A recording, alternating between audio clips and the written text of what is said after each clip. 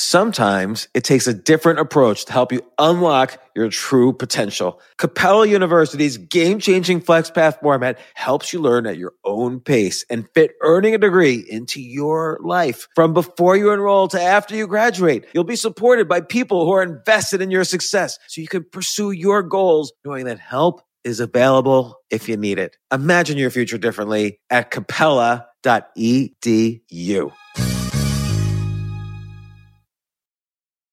With the Wells Fargo Active Cash Credit Card, you can earn unlimited 2% cash rewards on purchases you want and purchases you need. That means you earn on what you want, like trying out that new workout class, and 2% cash rewards on what you need, like a foam roller for your sore muscles. That's the beauty of the Active Cash Credit Card. It's ready when you are, with unlimited 2% cash rewards. The Wells Fargo Active Cash Credit Card. That's real life ready. Terms apply. Learn more at wellsfargo.com/activecash. This isn't your average business podcast, and he's not your average host. This is the James Altucher Show on the Choose Yourself Network. Today on the James Altucher Show. It was when I got into kindergarten, another kid called me disabled, and I said, "What does that mean?" And he started laughing. The kindergarten teacher came over and said, "You don't know what that means?" And I said, "No." And she said, "Well, I think you need to ask your mother." So I went through the entire day, first day of kindergarten, just being baffled and confused about what this whole disability thing was. And I went out and I asked my mother, "What does it mean?" She thought about it for a minute. And she said, "It means you can't do something as well as someone else can." I said, "Other kids can walk around and I can't do that as well." She said, "That's right." She said, "But it also goes the other way. You're really smart. You can do things with your brain that other people can't do, too." And she said, "Everyone in the world can't do something as well as someone else. So everyone, in a sense, is disabled." Obviously, you know this. You can always just point to you as an example. No matter what they say, you could say it also. So I started doing those consultations. People loved it so much. They said, "Can I pay you for another consultation?" I started creating more courses. And within 9 months, I'd made like $500,000. For me, the reason why I was able to achieve everything I achieved, if I failed, I was going into a nursing home. That was the scariest thing imaginable to me. That was the gun to your head. That was the gun to my head.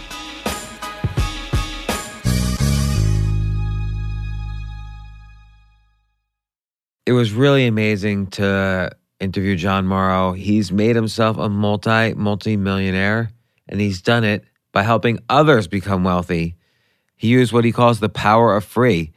I've also used this technique in so many different areas of my life, and I'm thinking about writing a lot more about the power of free. But essentially, he wrote for free for blogs and had everyone promise him a favor if he ever needed it. That's such a great approach. It's easy for someone to say yes to that, to get a great writer like John to write for them. And one day he cashed in on those favors. He started his own consulting business, and he asked people to pass on the news. And in just 9 months, he had made $500,000. Boom. And that's despite suffering from spinal muscular atrophy since birth, which paralyzed him from the neck down since the day he was born. Such a hero and inspiration to talk to him. There's so much to learn from John about not giving up and making the impossible a reality.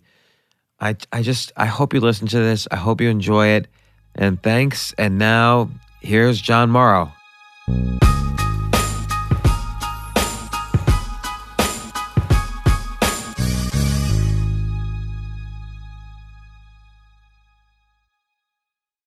Okay, so John, how old are you, by the way? 34. 34? Yeah. I'm 49. Yeah. Technically old enough to be your father if I had started young, but I was too geeky to start that young. Yeah. One of the things that just happened recently is all of the adults with my disease formed a private Facebook group. And there aren't that many of us.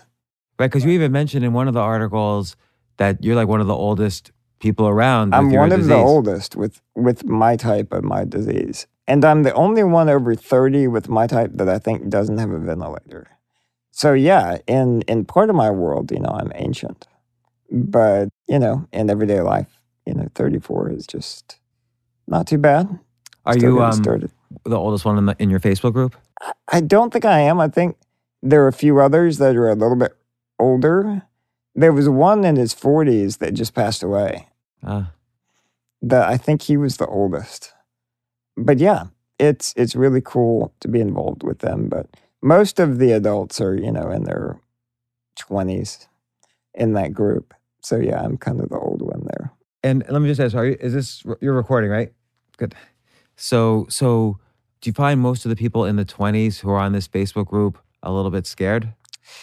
Yeah, I'm actually not very popular amongst people with my disease because most people, they grew up in a world where everyone is treating them differently. Like they don't have any expectations for them. That's one of the greatest trials of having a disability, is living in a world where people don't expect you to do anything. Where most people expect that, you're just going to be at home watching TV, just trying to survive, live out your days as best you can. And because of that, most people with disabilities don't have any expectations for themselves. In their world, that's not normal. It's not possible. I mean, do they get, when you say that you're not very popular among them, is it because you've achieved so much and you push them? I mean, part of, I think, a survival strategy is to achieve. Yeah. Right? Because they say the two most dangerous days in a person's life are the day they're born, or the year they're born, and the year they retire.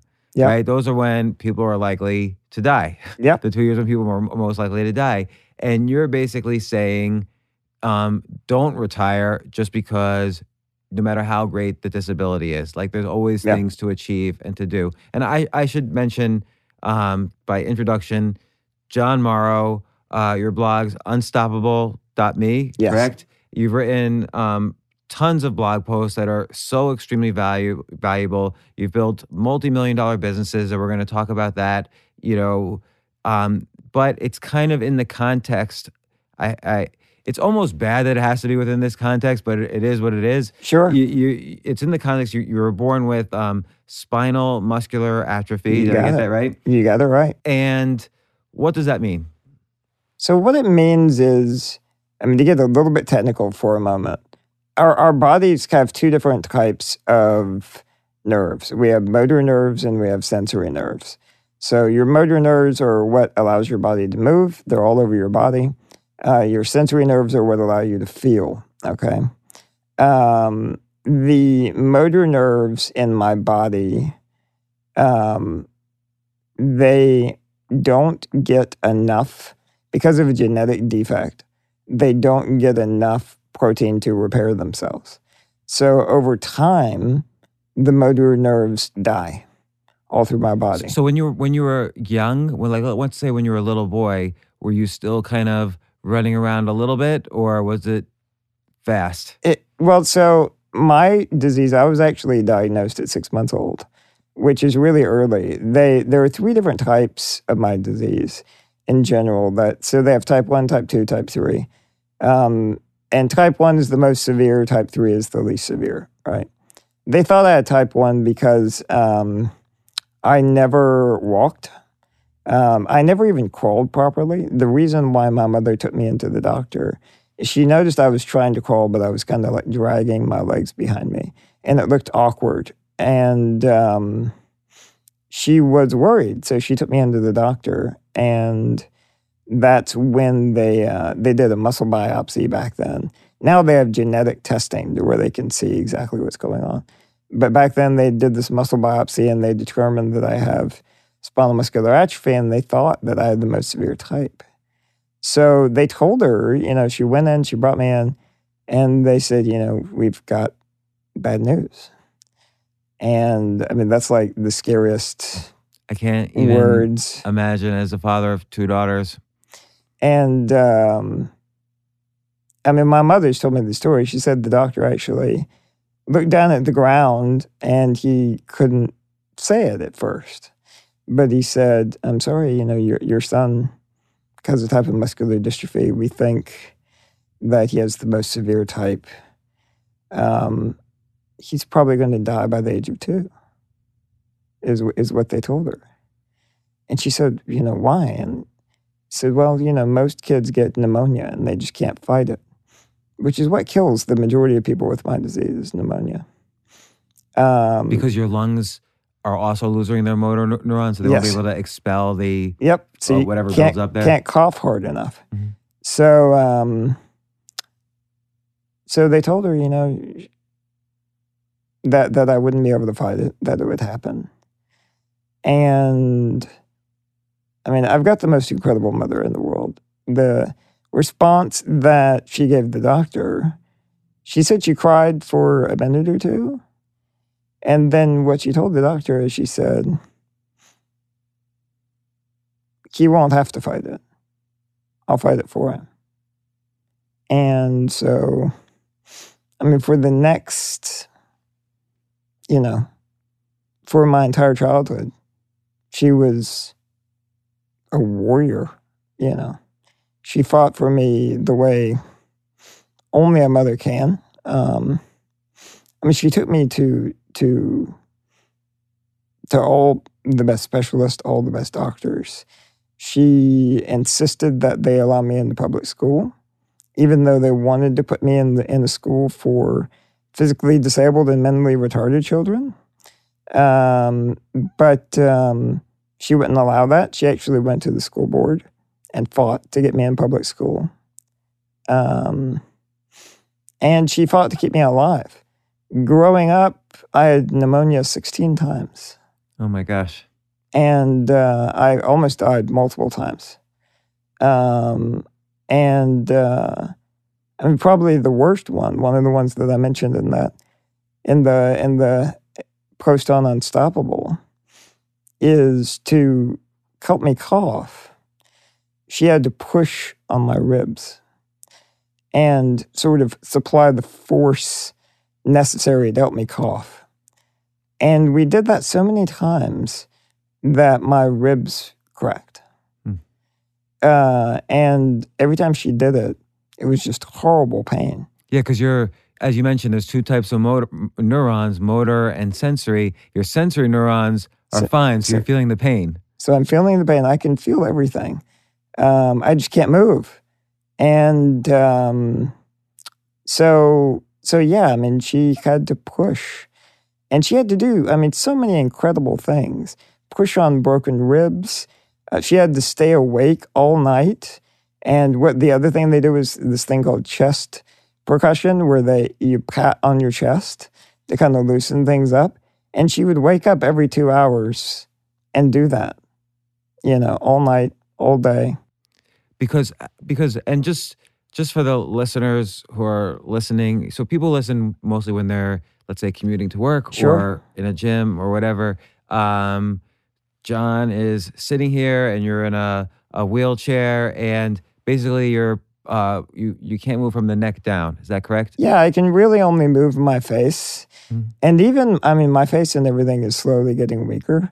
But basically, yeah, all of the motor neurons in the majority of my body are gone. So I can't really move my arms, my legs, anything. I drive the chair with what's called a sip and puff. So the way it works is I blow or suck into a straw to make the chair drive. Took me quite a bit of practice to learn how to do that. But there should be like an Olympics for that or something. Like you probably could beat anybody in a race doing that. I've had lots of practice. I've been doing it for years now. I mean, at first I had to go like in the parking lot because I was worried about running over somebody. But yeah, so that's how I drive the chair. And I mean, the benefit to me is the reason why I'm still here partly is because, number one, I had incredible parents, especially my mother. But I've also had access to all the best medicine, all the best technology. I get the brand, the newest, coolest toys all the time that I can use. And that allows me to live an incredible life that most people with my disease can't even imagine. And Like what? Like what's an example of a tool you got that you suddenly installed it and you're like, whoa, my life just got better? So one of the biggest life changers was there is a lip-operated mouse that I use. So I actually move it around with my lips. And it is called Tetra Mouse now. But I ran into a guy online who asked me if I would be a guinea pig for this Tetra Mouse. So he'd send me different models that he was making in the mail, and I used them, and it just and I would give him suggestions on how to improve it. And now he's got a model that he sells online. He just makes them in his garage for people who need them. I don't think he makes any profit on them. I think he's just like a retired engineer. But he made this lip-operated mouse that I can use the mouse to just as well as anyone could use a mouse. How does it work? Computer. So you're lip operated. What does it mean? So it has two little knobs that go against your lips. One knob moves the mouse around, and the other knob controls the clicks. So you can wiggle the different ones I can wiggle either one with my lips and move the mouse around, click on things. It's got the ability to do drag, and it actually has a total of 5 different mouse functions that it can use. So I've even got creative and learned to use it to play video games and things. I was exactly picturing that. I would use it to play video games. I've done that. I work so much I don't have a ton of time to do it, but yeah, there are a lot of games that I can play solely with my lips.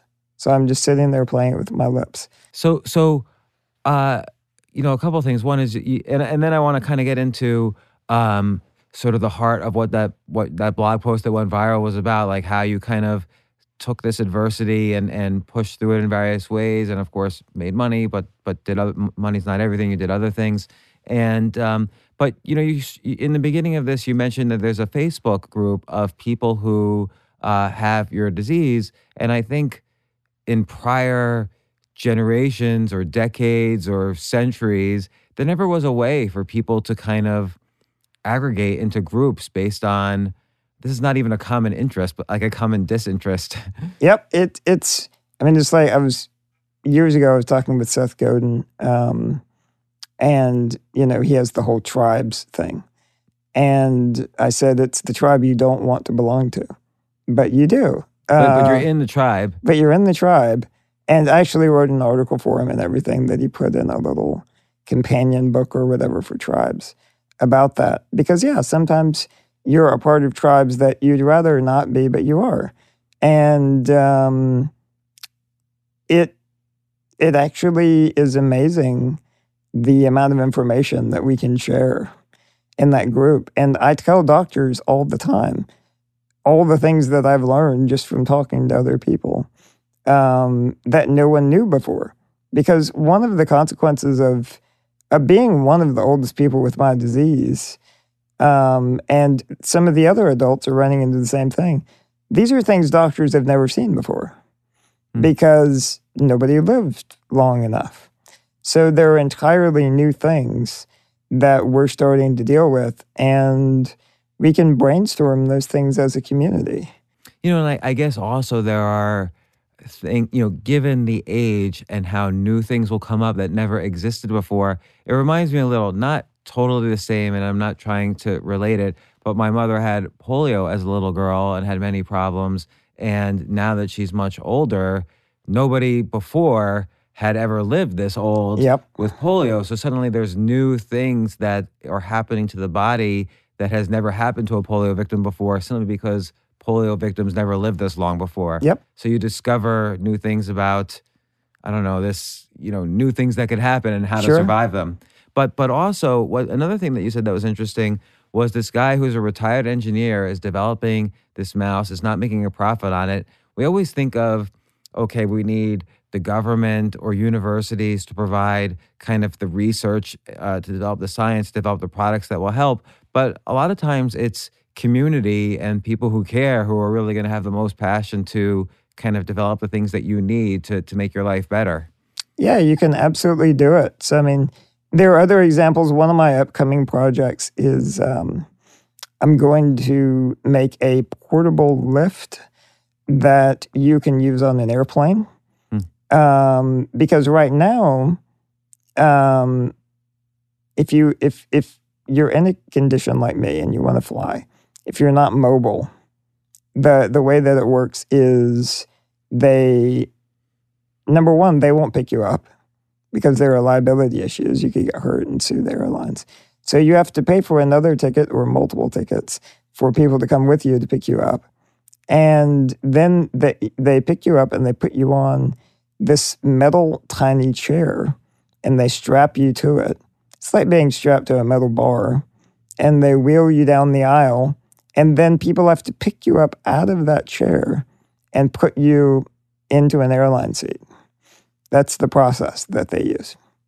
And it's extremely dangerous for everyone involved.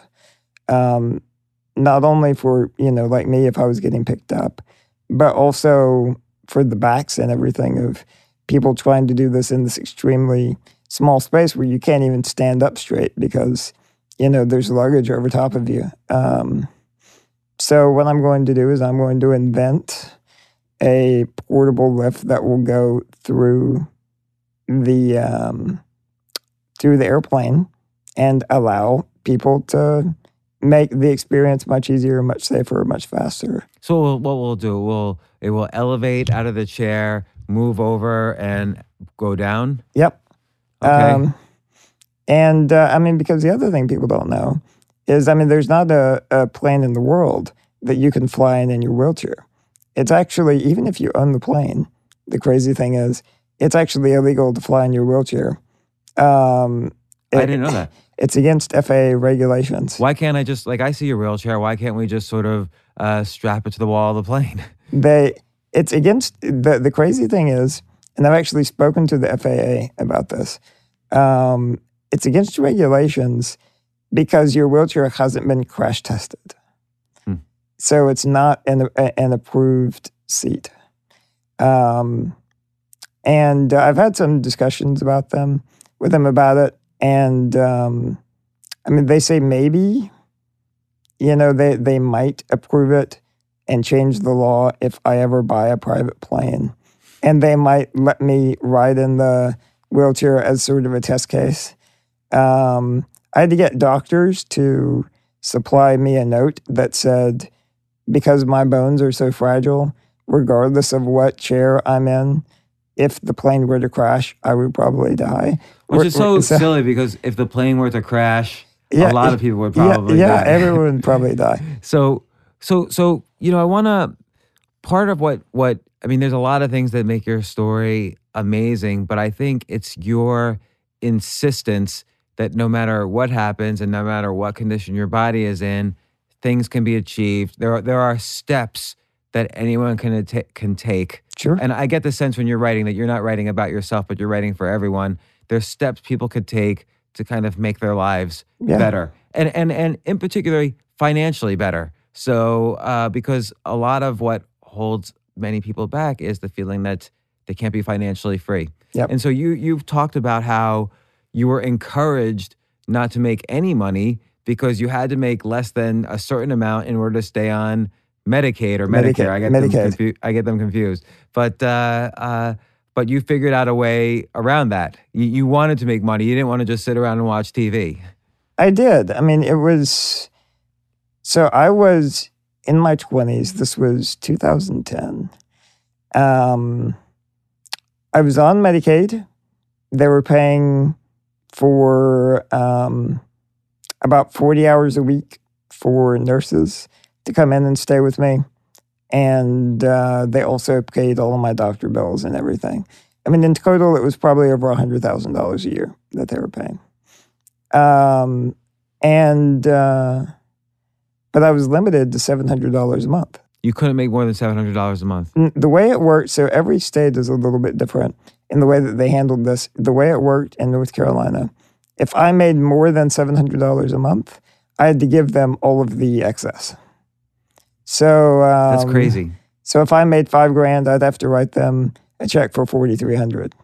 You know, so it sort of just doesn't make sense to work when you're in that situation. So most people with severe disabilities, they don't work because you're sort of incentivized not to work. And to some extent, a lot of people who don't have disabilities think that's the dream to not work and to have benefits around that. I'm not being political here. Sure. I'm just saying a lot of people just don't like their jobs and they'd rather watch TV all day or do something else all day. But you figured out a way to kind of A, get through this loophole, but B, do things you enjoy and love that is quite lucrative. Yeah, well, the terrible thing is, one of the things I've noticed talking to a lot of people that are trapped in that situation, I mean, in some ways it does sound like a dream because you get taken care of for free. You don't have to do anything. The downside is you go through your life feeling entirely useless. And people's sense of self-worth and their confidence just goes to the floor. Which affects health. It affects health. And a lot of people, you know, they basically give up and die. I've seen multiple people with my disease that they just basically one day decide to refuse treatment and they die. And it's because they're depressed. Yep. Which is why they refuse the treatment. Maybe their caregivers passed away or are no longer around, yep. or they never had, and now they're out in society without kind of the buffers they had before. And they just, before we get into kind of how you sort of, you know, started doing your many achievements, how did you kind of overcome initial depression? So one of the things is just the way I was raised. I mean, I was very lucky. It was funny. My mother never told me I had a disability when I was growing up. I didn't find out in kindergarten even what the word disabled meant, or just the idea of a disability. It was when I got into kindergarten, another kid called me disabled, and I said, "What does that mean?" And he started laughing.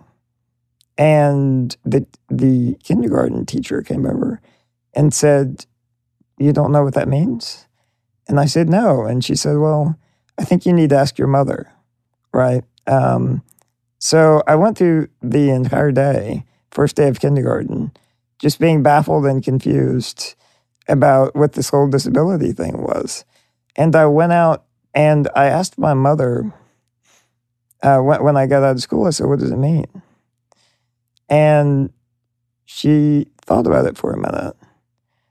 And she said, "It means you can't do something as well as someone else can."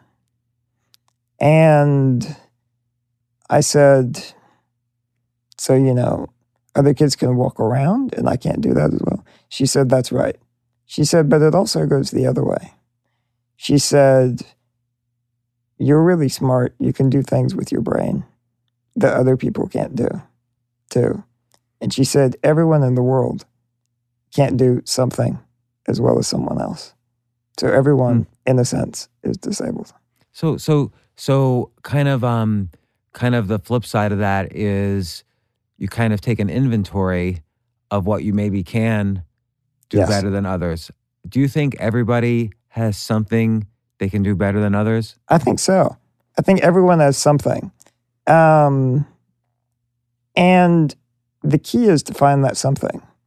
And my entire life, my mother, my teachers, I had tremendous teachers, developed my sense of, here are all of the things I can do with my brain. I can program computers. I can write stories. I can do all of these incredible things. And so when I grew up, I had a sense of self-worth and confidence. I knew that I could contribute something to the world. And so I wasn't depressed, I was frustrated because I knew I could contribute, but I was trapped. I actually got job offers. When I graduated college, so I went to UNC Charlotte, and What'd you major in? I majored in English literature. When I graduated, I had actually 12 job offers. From where? From different places. Everywhere from the Food Lion, which is a grocery store chain. They wanted me to be a manager, to a radio station because I managed a radio station in college, to two top real estate firms because my father was a real estate developer and he taught me a lot about real estate. So they offered me jobs. And my father also offered me a job. And I couldn't accept any of them. And some of the jobs from the real estate firms, they were 6-figure job offers right out of college. Well, why do you feel you couldn't accept any of them? Because if I did, I would lose all of my medical benefits. Unless you wrote the check. Unless I wrote the check. And it wasn't quite enough money to be able to pay for everything myself. And at the time, I couldn't get insurance. This was before Obamacare. So it's a pre-existing condition. If I went and asked for insurance, they would just laugh at me, I was trapped and frustrated. So what I started doing was writing articles for free for different blogs on the web. And what would you write about? What were some of your first blogs? So I was writing about, at first I started with personal finance because my father taught me a lot. And I even worked for my father for 2 years, totally free of charge. And the deal that we made was he would basically pay all of my bills and everything. And I would come work for him. So it was a way to get around the problem. And what'd you do for him? I raised money for him. So he's a real estate developer. And he needed investors. And one of the things that I learned, so being in a wheelchair has certain advantages, okay, that most people never exploit. But I do. So, you really shouldn't feel sorry for people in wheelchairs. When I go to the DMV, they let me to the front of the line. People give me discounts on things all the time, even though I don't ask for them. And one of the other things I learned growing up was that if I tried to ask people for something, they almost never said no. And so you would go to the, so let's say your dad he had an idea to develop some land into a shopping complex or whatever and needed investors. You would make the appointment and you would go to the person's office. Okay, someone would help you, presumably. You get to the person's office and you're there and you're pitching the dream. And what would their reactions be? So I would cold call on different investors. I'd show up at their office. Number one, they're not going to throw you out. You're in a wheelchair. People would feel terrible about that. I would sit there and talk to the secretaries until they could find a moment to squeeze me in. And I would go in and I would talk to them about whatever the development was. And the only thing I would ask them to do is if they were interested, just to go see it. So I wouldn't ask them for money. I would just say, do you want to take a trip out to the site? And going in there and talking to them like that, I had almost a 100% close rate. Almost nobody said no. No to the visit or no to eventual money? No to the visit. And we ended up constructing the visits to where we would bring 10 people out at a time. And my father would get like the mayor to show up and talk to them about it, do this whole show. And we would spend time with them. It was all really impressive. We would show them all the numbers.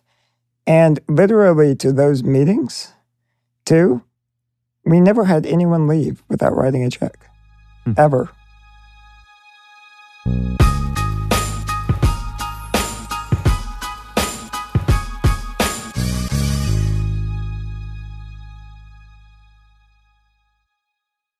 Yes, it's totally true.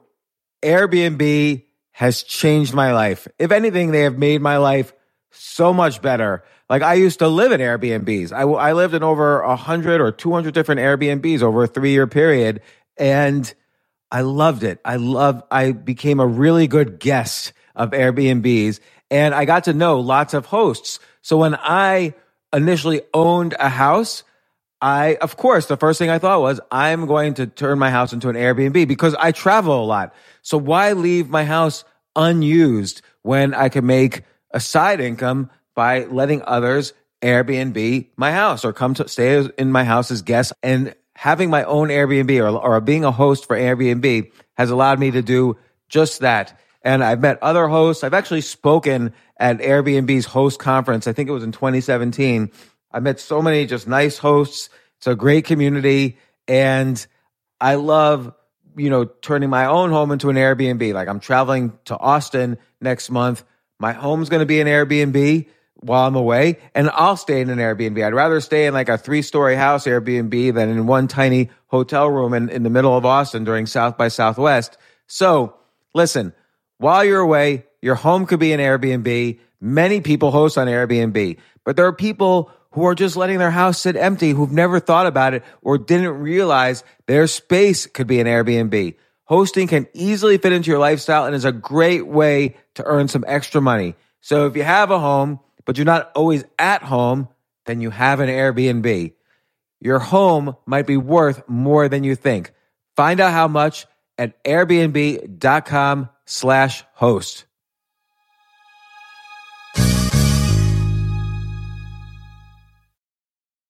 Daylight savings time is starting up again. Okay, podcast is over. That's all you needed to know. But why do we have daylight savings time? Answer: to give us more daylight from March through November. By setting your clocks forward, it may feel like there are more hours in the day when we initially start daylight savings.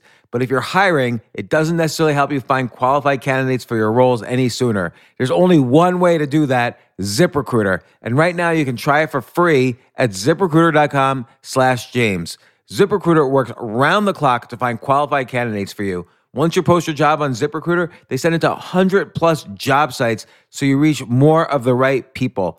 This is such a brilliant idea for a business, and ZipRecruiter did it. So ZipRecruiter's smart technology also quickly scans thousands of resumes to identify people whose skills and experience match your job.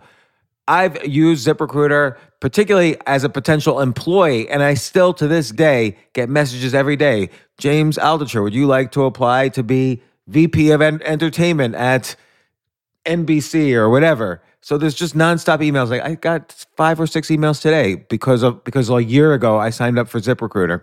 So spring forward with a new hiring partner, ZipRecruiter, and find top talent sooner. See why 4 out of 5 employers who post on ZipRecruiter get a quality candidate within the first day. Just go to this exclusive web address to try ZipRecruiter for free. ZipRecruiter.com/James.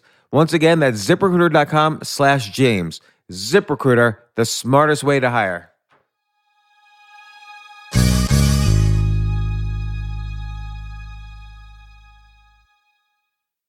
Hey, listen, men's health is important. Men act all cocky and like they don't need anything. But the reality is, as you get older, there's some things you need. And it often feels like we're too busy to take care of our health problems. Like, I'd rather do anything than go to the doctor or the dentist or the pharmacy or whatever. But now you don't have to waste your time if you use Hims. Hims, H-I-M-S, Hims is changing men's healthcare by providing simple and convenient access to science-backed treatments for erectile dysfunction, hair loss, weight loss, and more. The entire process is 100% online, so you get a new routine of improving your overall health faster. Jay, you listening to all this? Yes, I definitely gonna use Hims from now Not on. that you need it. You're young and healthy. James, I'm 35. You're getting there. You might need it. Who knows? But if prescribed, your medication ships directly to you for free and in discreet packaging. No insurance is needed. You can manage your plan on the Hims app, track progress, and learn more about your conditions and how to treat them from leading medical experts. Start your free online visit today at hims.com/James. Could you imagine that? There's a whole section just with my name on it. hims.com/James. That's how much I am representative of the kind of person who needs Hims. That's HIMS.com/James for your personalized treatment options. HIMS.com/James. Prescriptions require an online consultation with a healthcare provider who will determine if appropriate. Restrictions apply. See HIMS.com/James for details and important safety information. Subscription required. Price varies based on product and subscription plan.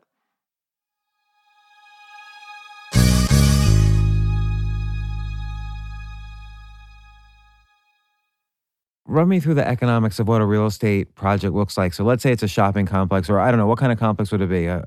So the main thing he did was he would buy farmland from families, and then he would get it rezoned, and he would put in the utilities, electricity, plumbing, all of those things. And then he would sell the land to other developers that would then build whatever he had it zoned for. So it could be shopping centers, it could be neighborhoods, it could be whatever. But all he handled was basically the land part of the deal. I kind of feel like this is a clean business to go into. You don't have to deal with construction companies and all the architectural approvals and all this stuff. You kind of have to, you have incentivized sellers, like let's say families that are no longer into farming for various reasons. You buy their land, not cheap, but relative to what it is.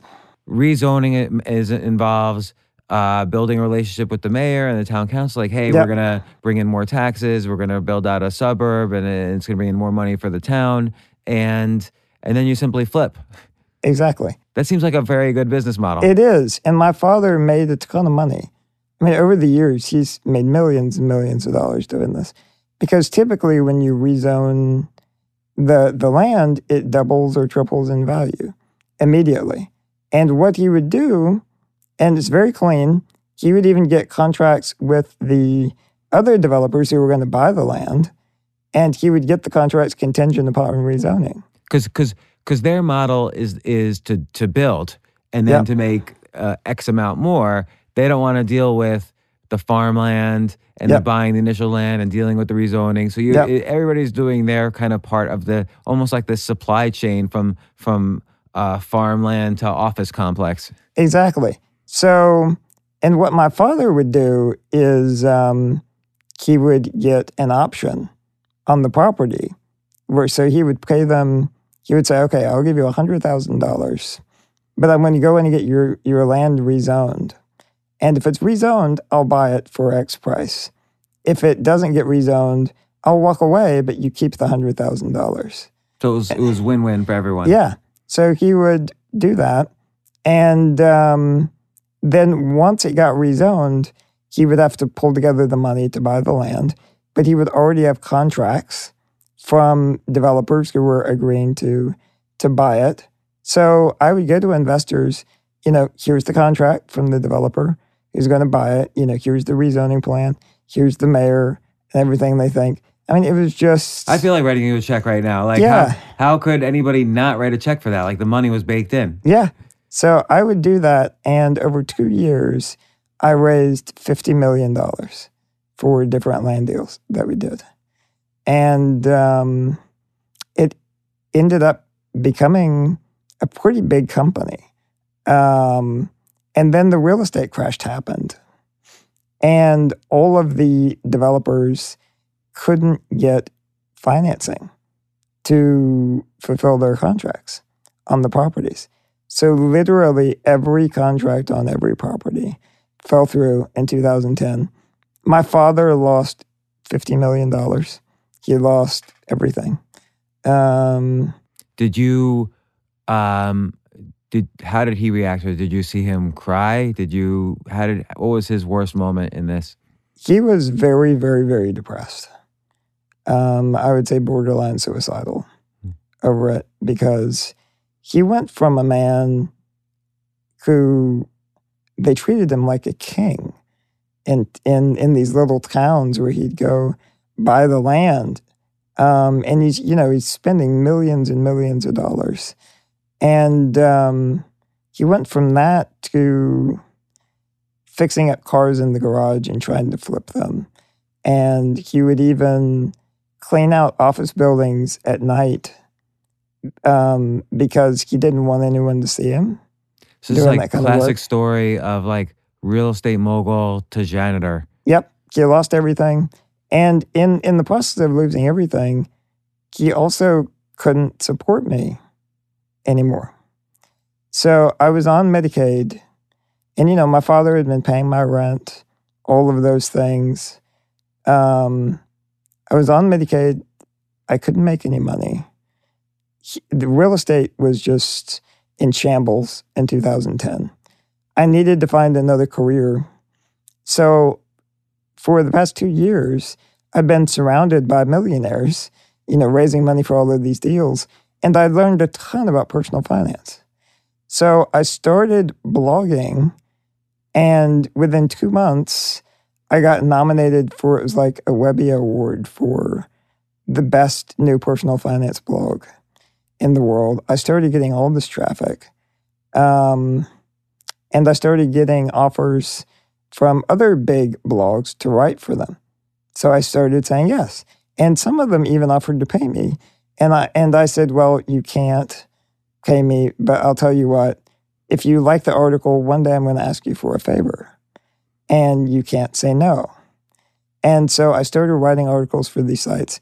I became one of the most, if not the most popular writer on most of the sites that I was writing for. What would be like a typical topic that would get really popular? Like what would be a typical article that would get really popular? So most of the things I was writing about for these different sites was marketing, blogging, writing. I'd always been a pretty good writer. So I wrote articles about how to be a better writer too. And some of them went mildly viral, a few thousand shares. And then I started writing ones in 2009 and 2010 that went majorly viral. Over 1 million page views viral. And like, what's one of them? So one of them was a story that I told about my mother. It's called On Dying Mothers and Fighting for Your Ideas. I wrote it for Copy Blogger. And that one went insanely viral. About a year later, I wrote one for the biggest blogging site at the time. It's ProBlogger, and called How to Quit Your Job, Move to Paradise, and Get Paid to Change the World. And that was after I had moved to Mexico. That one went insanely viral. So let's focus on that one. So you went to Mexico to reduce your healthcare costs, and kind of this was your loophole of getting around the Medicaid thing. This was my escape. So Medicaid was they were having a budget crisis. They were talking about reducing the amount of support they would give me. And my mother lost her job, got laid off, all at the same time. During the recession, everyone was having trouble. How did you, were you getting depressed? Have you ever, so your mom and dad now were depressed. And was this a weird situation where you kind of almost had to uplift them? So I ended up having to, for a few years. I had to, I bought, when I finally got going in Mexico, I bought my father a car. I did all different kinds of things. That must have felt good. It was to go from a guy who was on Medicaid, who couldn't support himself, to supporting myself, both of my parents, and everyone around me. Yeah. When I bought him the car, I cried. And he cried. And it was a beautiful thing. And he ended up turning everything around. He's doing fine now, all of that. But for several years there during the recession, it was really hard. And what I did was, so I was writing all of these articles for free. And I finally decided, all right, healthcare is cheaper in Mexico.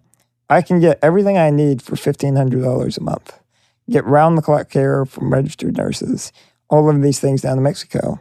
So when my mother got laid off, we packed our minivan that's sitting outside your studio here with everything that we could fit into the minivan. We had it loaded down.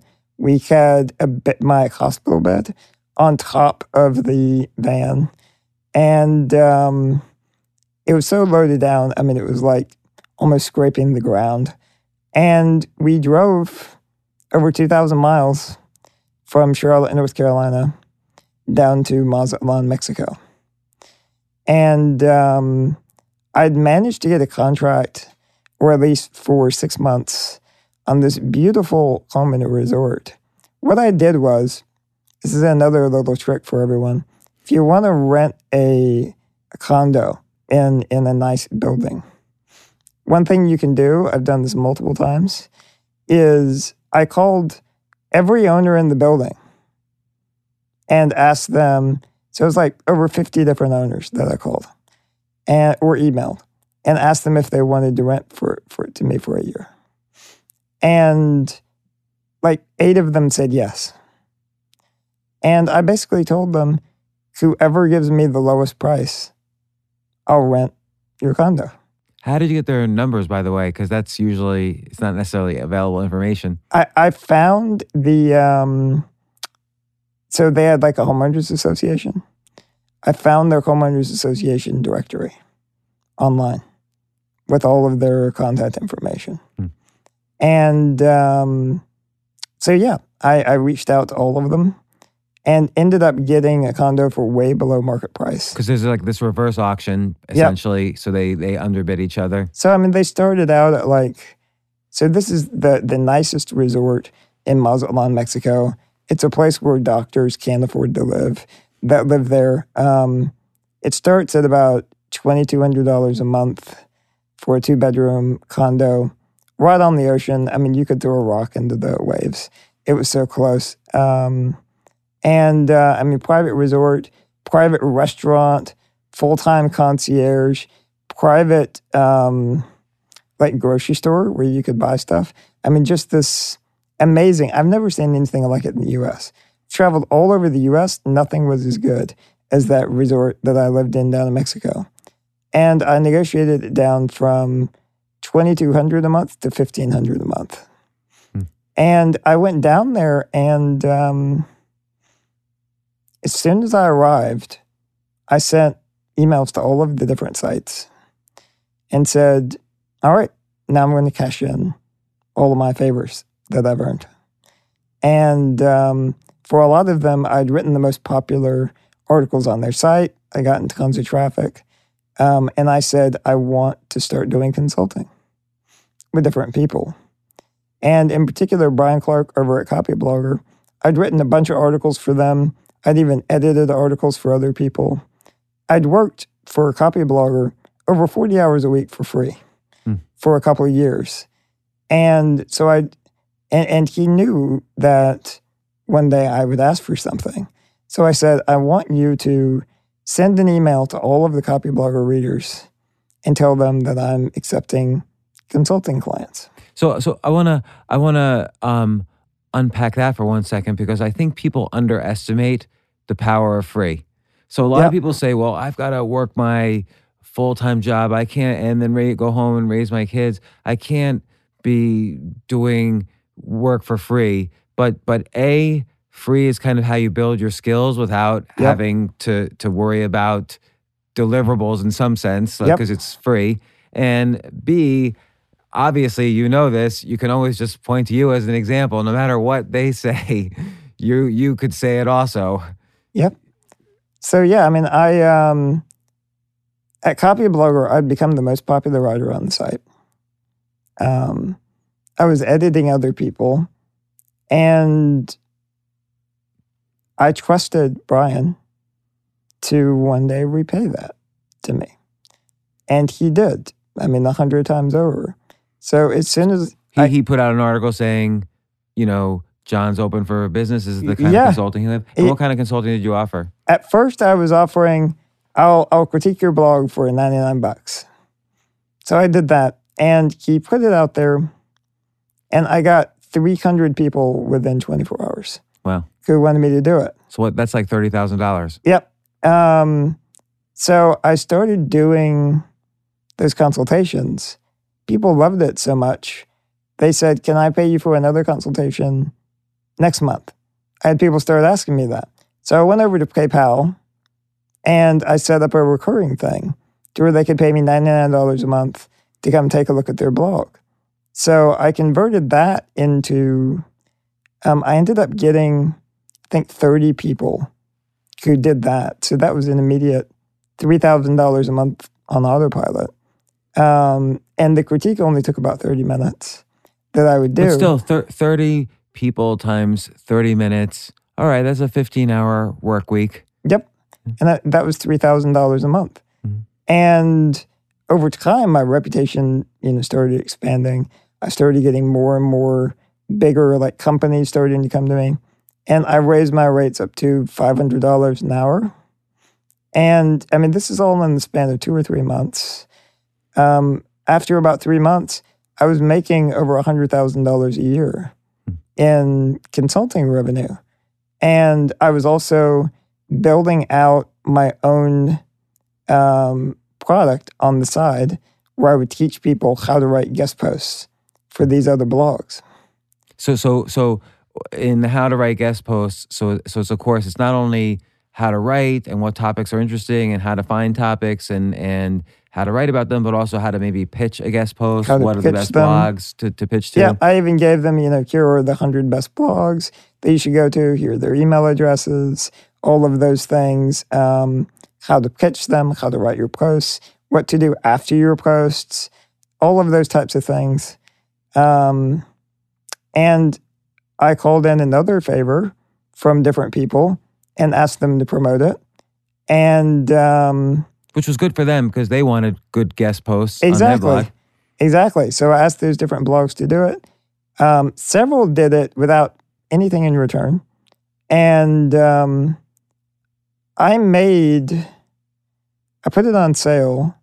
It's like $35,000 in 24 hours. Wow. How much was the course At cost? the time, it was $200 or $300. I ended up raising the price over time to $600.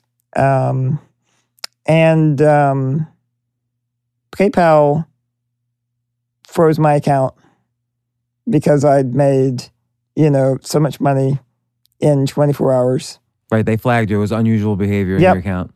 Yep. And it ended up taking me 6 months to get all of that money unlocked.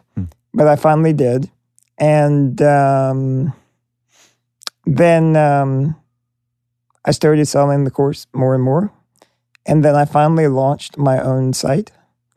And Unstoppable.me? Nope, this one was, it's called Smart Blogger now, smartblogger.com. Okay. At the time, the first domain name was Boost Blog Traffic, which I was sort of known for a guy that could get a lot of traffic. So I taught other people how to do that. And so I launched that site. I put up an opt-in page just for a pre-launch where people could put in their email address if they wanted to be emailed when the site opened.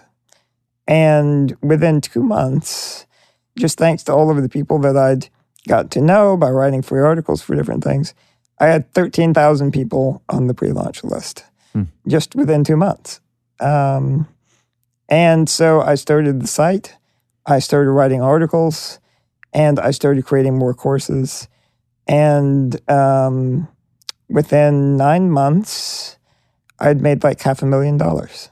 And what was the biggest, was it the courses that was selling the most? The courses, I also created a high-end coaching program where I would coach someone for an entire year for $10,000 per person. I sold that out several times. I started selling more and more of the courses. And it just grew. And the traffic grew.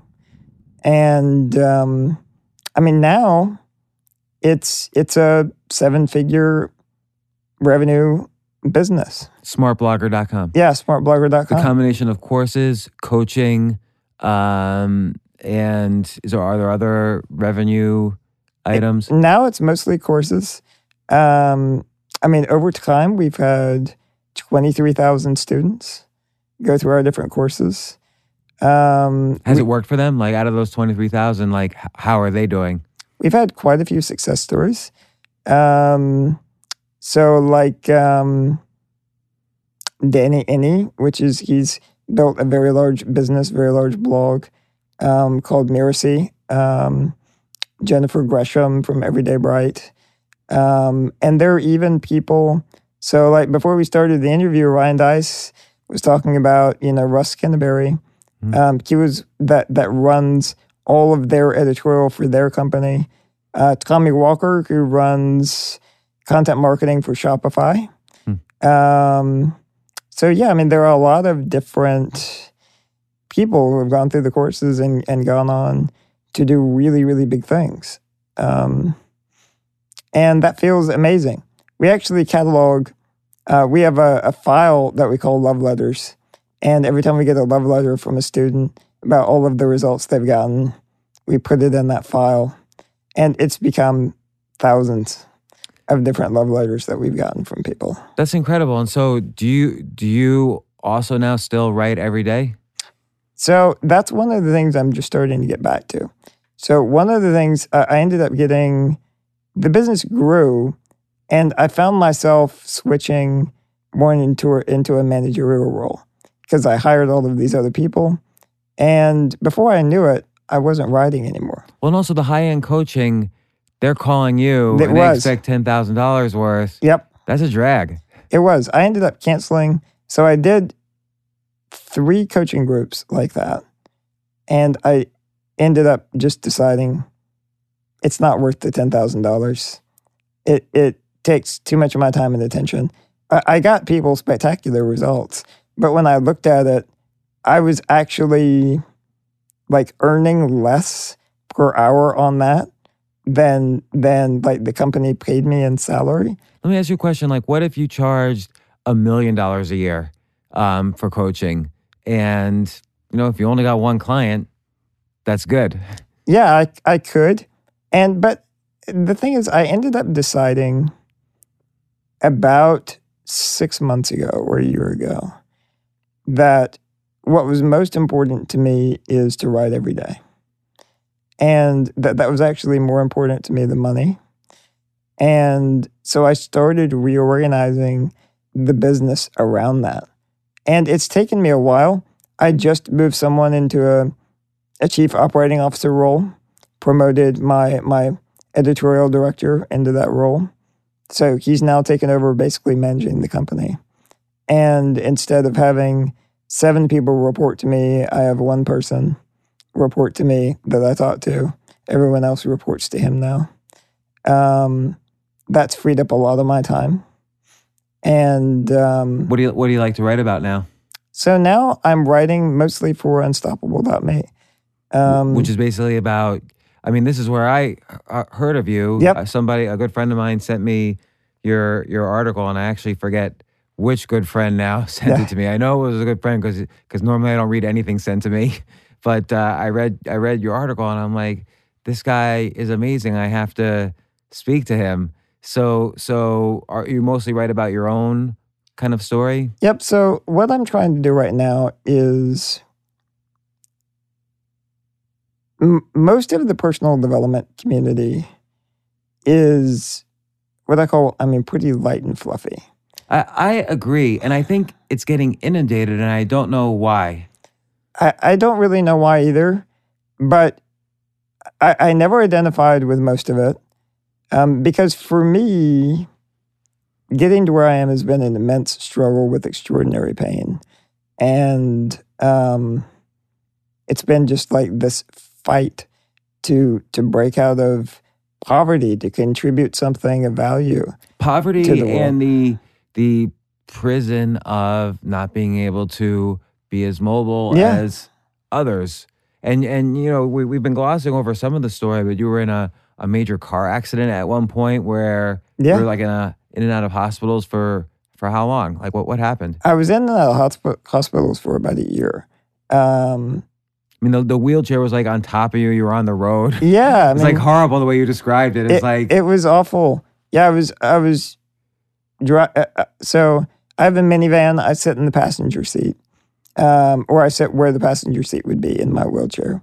We have it tied down, and I had a seat belt and also even a metal bar across my lap, and a guy was late to work at Wendy's, and he decided to speed through an intersection going 80 miles an hour. And we were the first car he hit. He ended up totaling 5 cars before he came to a stop. But he came through, and he pretty much ripped off the whole front end of the van when he hit it. And all I remember is lifting into the air and feeling my head hit something and just blacking out. Ugh. And my head actually had gone through the window. And the metal bar, the seatbelt snapped. The metal bar snapped. That was across my legs. It like broke a steel bar. I came out of the chair so fast. And it broke my leg too, my femur on my leg when that happened. And yeah, I woke up underneath the chair, with the chair laying on my legs. My legs were broken in a total of 17 places. My head was all cut up. I had blood pouring down my face because my head had gone through the window. Who was driving? My long-term caregiver. Was she okay? It called him Sarge. He was a guy. He was relatively okay. He was shaken up, bruised. But when I woke up, I called him Sarge. His name was Ron Sargent. And I said, Sarge. And he looked down and he saw me. And when he saw me, that's when he looked up and the whole front end of the van caught on fire. Oh my gosh. And the fire, I looked up and all I could see through the blood, the fire was coming through the air conditioning vents that were in the front of the car. And he ran around, and there was a guy from a gas station that ran over. They pried the door open, and they pulled me out of the car, out from underneath the chair. He got burned on his head when he was pulling me out of the car. But he got me out before the fire got to me. And I was just laying there on the sidewalk. And my feet were turned around backwards. My legs were just shattered. And I couldn't feel anything yet, though. I guess I was in shock or something. But I could look down at them and just realized this is really, really bad. And the first ambulance arrived, and he actually said, I can't take you. Because the second person, he was going so fast, he went through the front end of our car, plowed into another lady directly in the passenger door, pushed the passenger door all the way to the driver's side, amputated her right leg. Ugh. And she was bleeding out in the car. And so the first ambulance had to take her. Finally, another ambulance came, took me. About 30 minutes later, the pain started.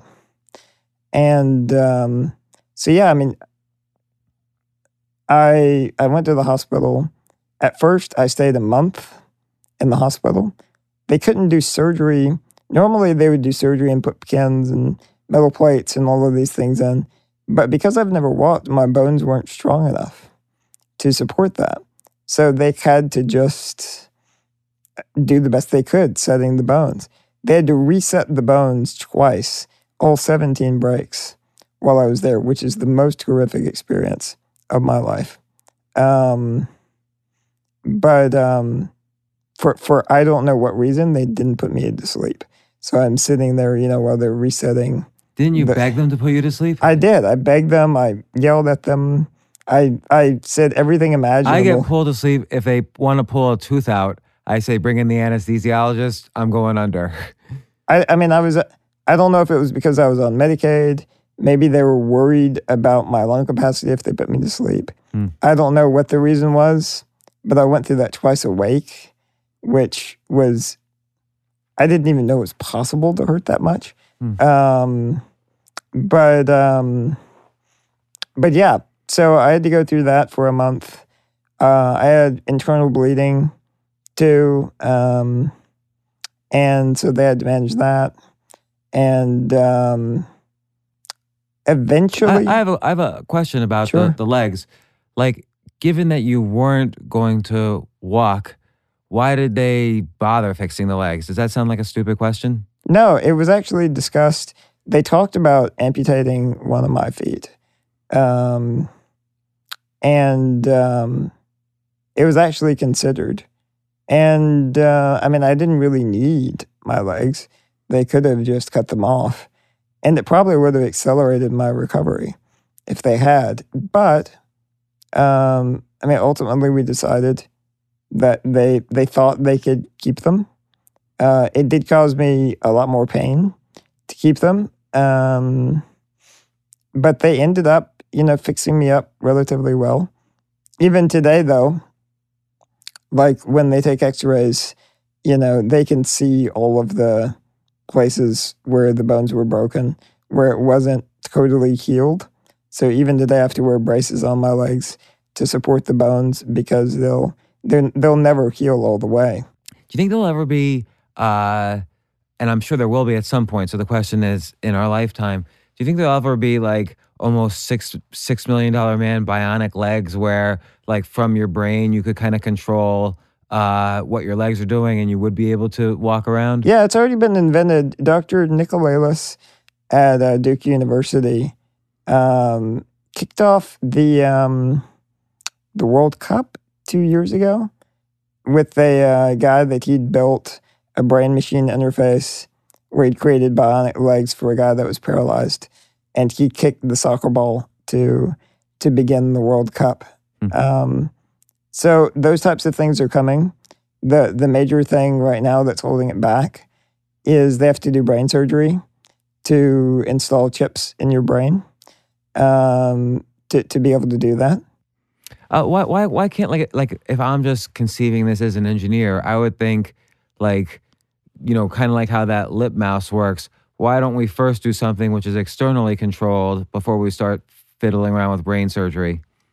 I guess, so if you're going to do a thought interface, they can do these things where they put these things on your head, but apparently because it's not enough direct contact with the brain that you can't control it as well.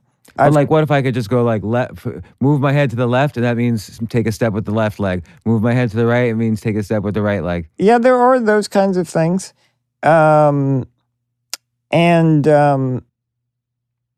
And I'm even saying now, like, no amputation required. We're going to fit these, like, bionic or extraskeletal legs around your legs, and that's how you do it. Yep, it can be done. It can be done. In my case, it would still probably just the weight of gravity of standing up would probably break the bones in my body again.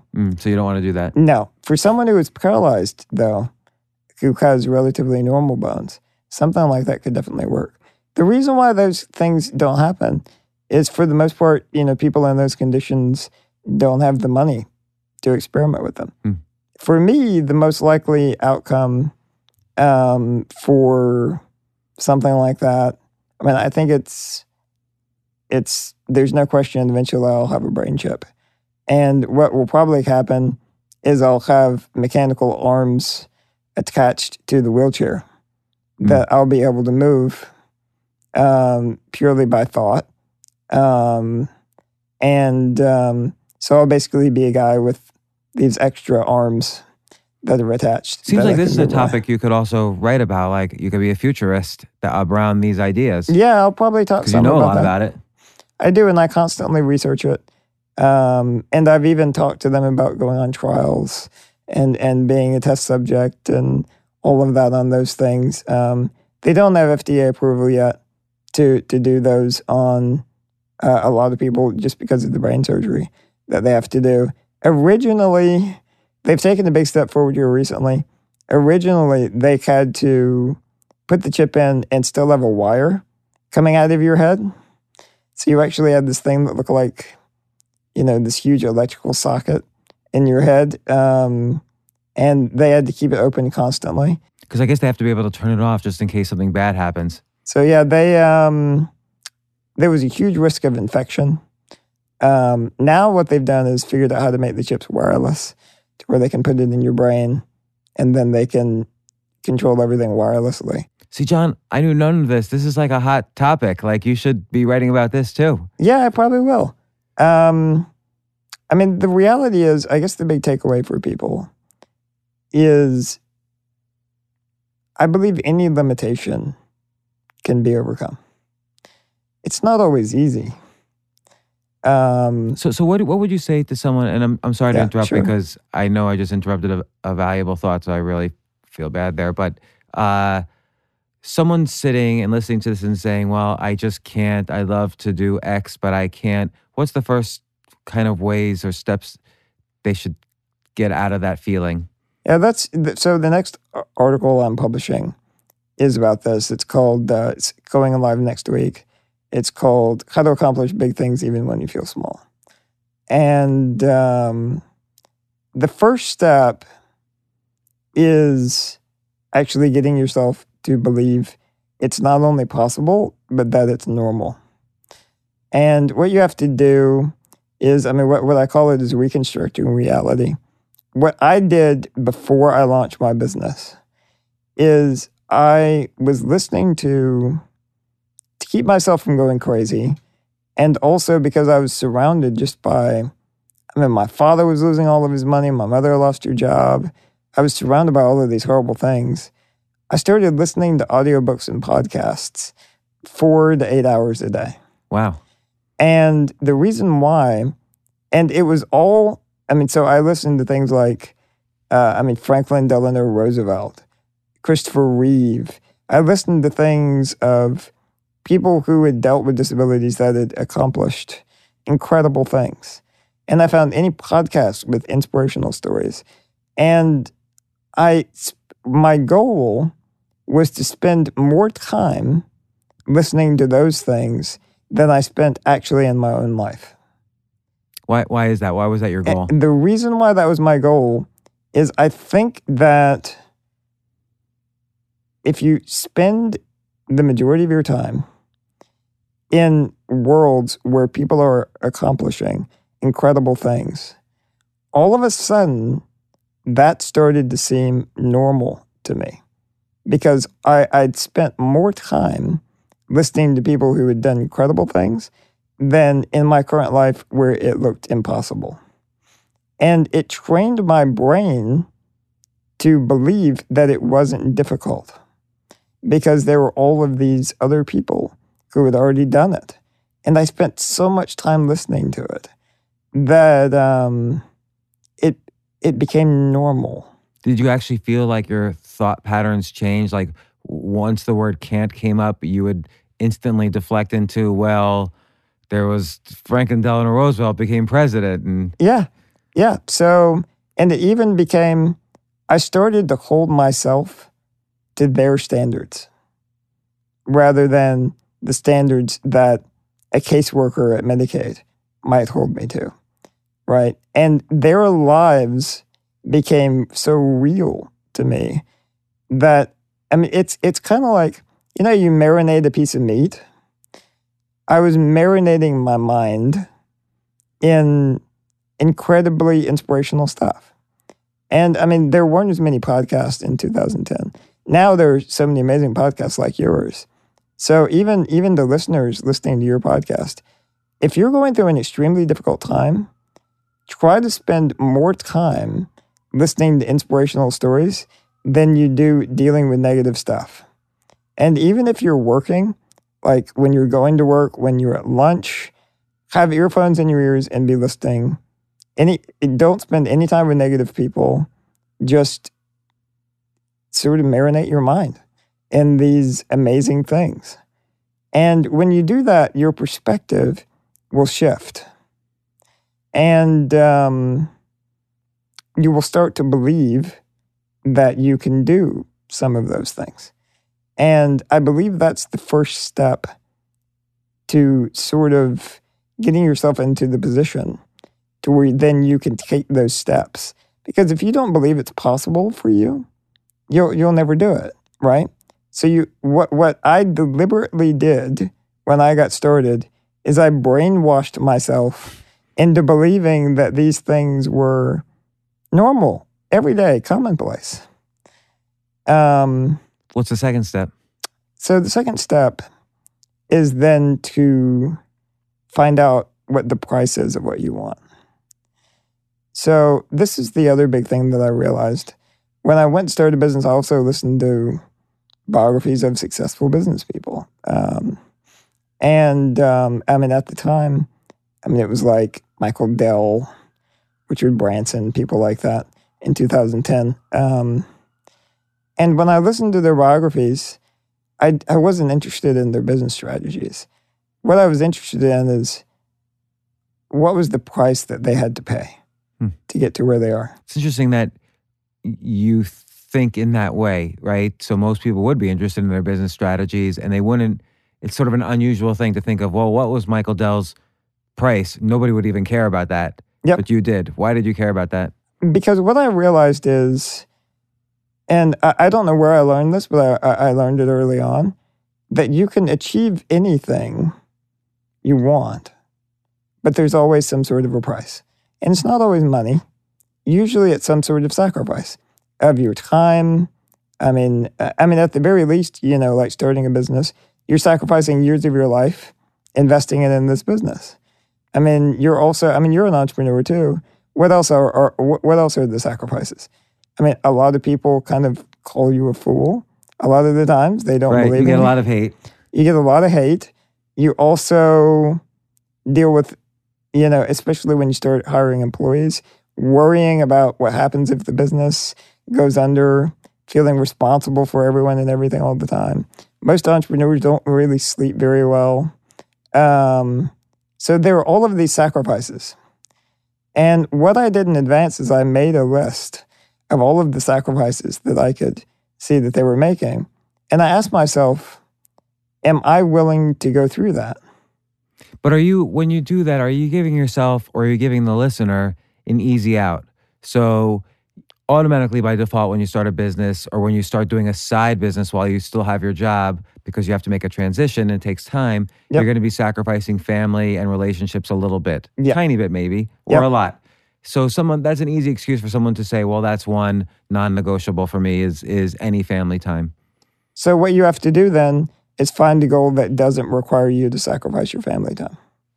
You have to find a business that doesn't require you to sacrifice your family time. But there's always going to be a little bit of family time to sacrifice. There is. So that's the reason why people don't achieve anything, is they're not willing to make the sacrifice. Because you could say, okay, I'm sacrificing a little bit of family time, but I can make up for it in other ways. I can find something else to sacrifice more. Yep. So one of the things you could do is say, I'm not willing to sacrifice family time, but I'm willing to sacrifice sleep. I had a friend that did that. I don't know if that's a wise choice. It's certainly a healthy thing that's not so healthy. Yep. But that was the choice that he made, is he was still going to spend time with his family, but he was going to sacrifice sleep. But the point is, a lot of people are under the assumption that they can get whatever they want without trading something that they have. And that's just not the case. And I think whatever you want to achieve, and this can be business or anything else, look at what you have to trade to get there. Decide in your mind, I'm willing to make that sacrifice. And there are even no guarantees. You could make that sacrifice and not get what you want, okay? You have to realize that too. You may struggle and fail. A lot of people do. But to go into that realizing what the having a completely realistic picture of what you're getting into. So, I mean, when I started my own business, I knew that if I wanted to grow it rapidly, I was going to have to dedicate myself to it, heart, mind, and soul. I knew that I probably wasn't going to sleep well. I knew that I was going to have a ton of stress. And I accepted that, and I was willing to pay that price. And so that's what allowed me to move forward without hesitation. And what would you say is step number 3? So step number 3 is to put a gun to your head. And this is the most difficult one. So one of my favorite scenes of any movie of all time was Fight Club, where Brad Pitt, who was playing Tyler Durden, got a guy out of a convenience store, put a gun to his head, said, "What do you want to be in life?" He says, "Veterinarian." He said, "Well, that requires a lot of schooling, right?" He says, "Yeah, too much school. I couldn't do it." And he takes out his driver's license. Said, "All right, I have your driver's license. I have your address. I'm going to come back in 6 weeks. If you're not going forward to become a veterinarian, you'll be dead. I'll kill you." And he says, "All right, so run away." So the guy ran away. And he said, "Tomorrow will be the best day of his life." And I think it's true. Now, it's a very extreme example. I'm not suggesting anyone put any guns to anyone's heads or threaten anyone's life. But one of the things that I'm a huge fan of, once you've decided what the price is, set up negative reinforcement to get yourself to do it. Like what? Like, for example, for me, the reason why I was able to achieve everything I achieved, if I failed, I was going into a nursing home. That was the scariest thing imaginable to me. That was the gun to your head. That was the gun to my head. I had to do it. I didn't have a choice. So for many people, they could say, well, I could decide tomorrow, but they could do that for 40 years. But they could sort of, the gun to their head in this case is, if I wait till tomorrow, I'm going to get on that slippery slope that lasts 40 years, and that's my life. Yep. So, I mean, there are simple ways for things. So, like, one of the things I've heard of people doing, and this requires a lot of courage, and it sounds crazy, but I had a friend who took naked pictures of herself when she was trying to lose weight, gave them to a friend, and said, "If I don't lose 20 pounds within the next 6 months, I want you to post all of these naked photos of me where I'm fat on Facebook." It kind of almost sounds like a business idea. Send us your fat, naked photos with a timeline. There's a business called Stick, I think it is. Can't recall if it's STIKK.com, something like that. That is their business, is they hold you accountable with these things. I mean, there are other ideas like write an email resigning from your job and give it to a service that will automatically send it to your boss in 6 months. I mean, there are things like that will, it's terrifying, okay, those types of things, but it will give you more energy and motivation than anything in the world. So for me, people ask, how did you do this? How did you start this business? I was absolutely, totally terrified of ending up in a nursing home someday. And that gave me endless energy and motivation. I was able to work harder. I mean, I worked like literally. When I moved down to Mexico, I didn't go down to the beach, even though I lived on the beach, for 6 months. I just stayed in the condo and I was working. Nobody even knew I lived there. I just stayed in the condo and I was working 16, 18, 20 hours a day. And what's your end goal? Would you like to sell the business? Nowadays, the type of business I run, it's so tied to my personality. It would be very difficult to sell. More than likely, I'll just continue growing it. I mean, it's already relatively, if I wanted to, I could quit today and it would still generate hundreds of thousands of dollars a year in income to me personally. My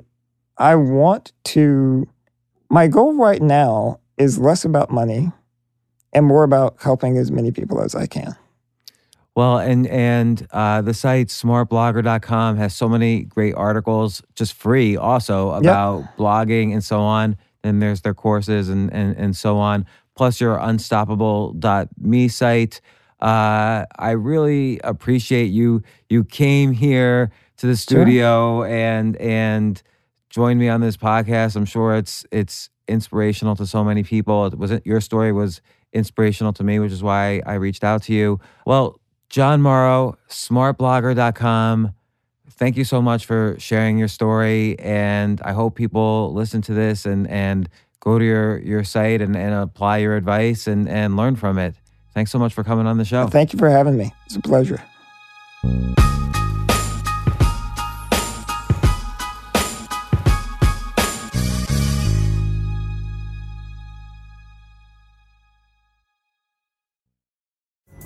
Pulling up to Mickey D's just for drinks? Oh yeah, that's me. Nothing extra, just perfection and a straw. Coming in hot for the coldest cups on the block. Because there are drinks. Then there are drinks from McDonald's. Mix things up with any size lemonade or sweet tea for $1.49. Perfect with our classic fries. Price and participation may vary. Cannot be combined with any other offer. Ba-da-ba-ba-ba.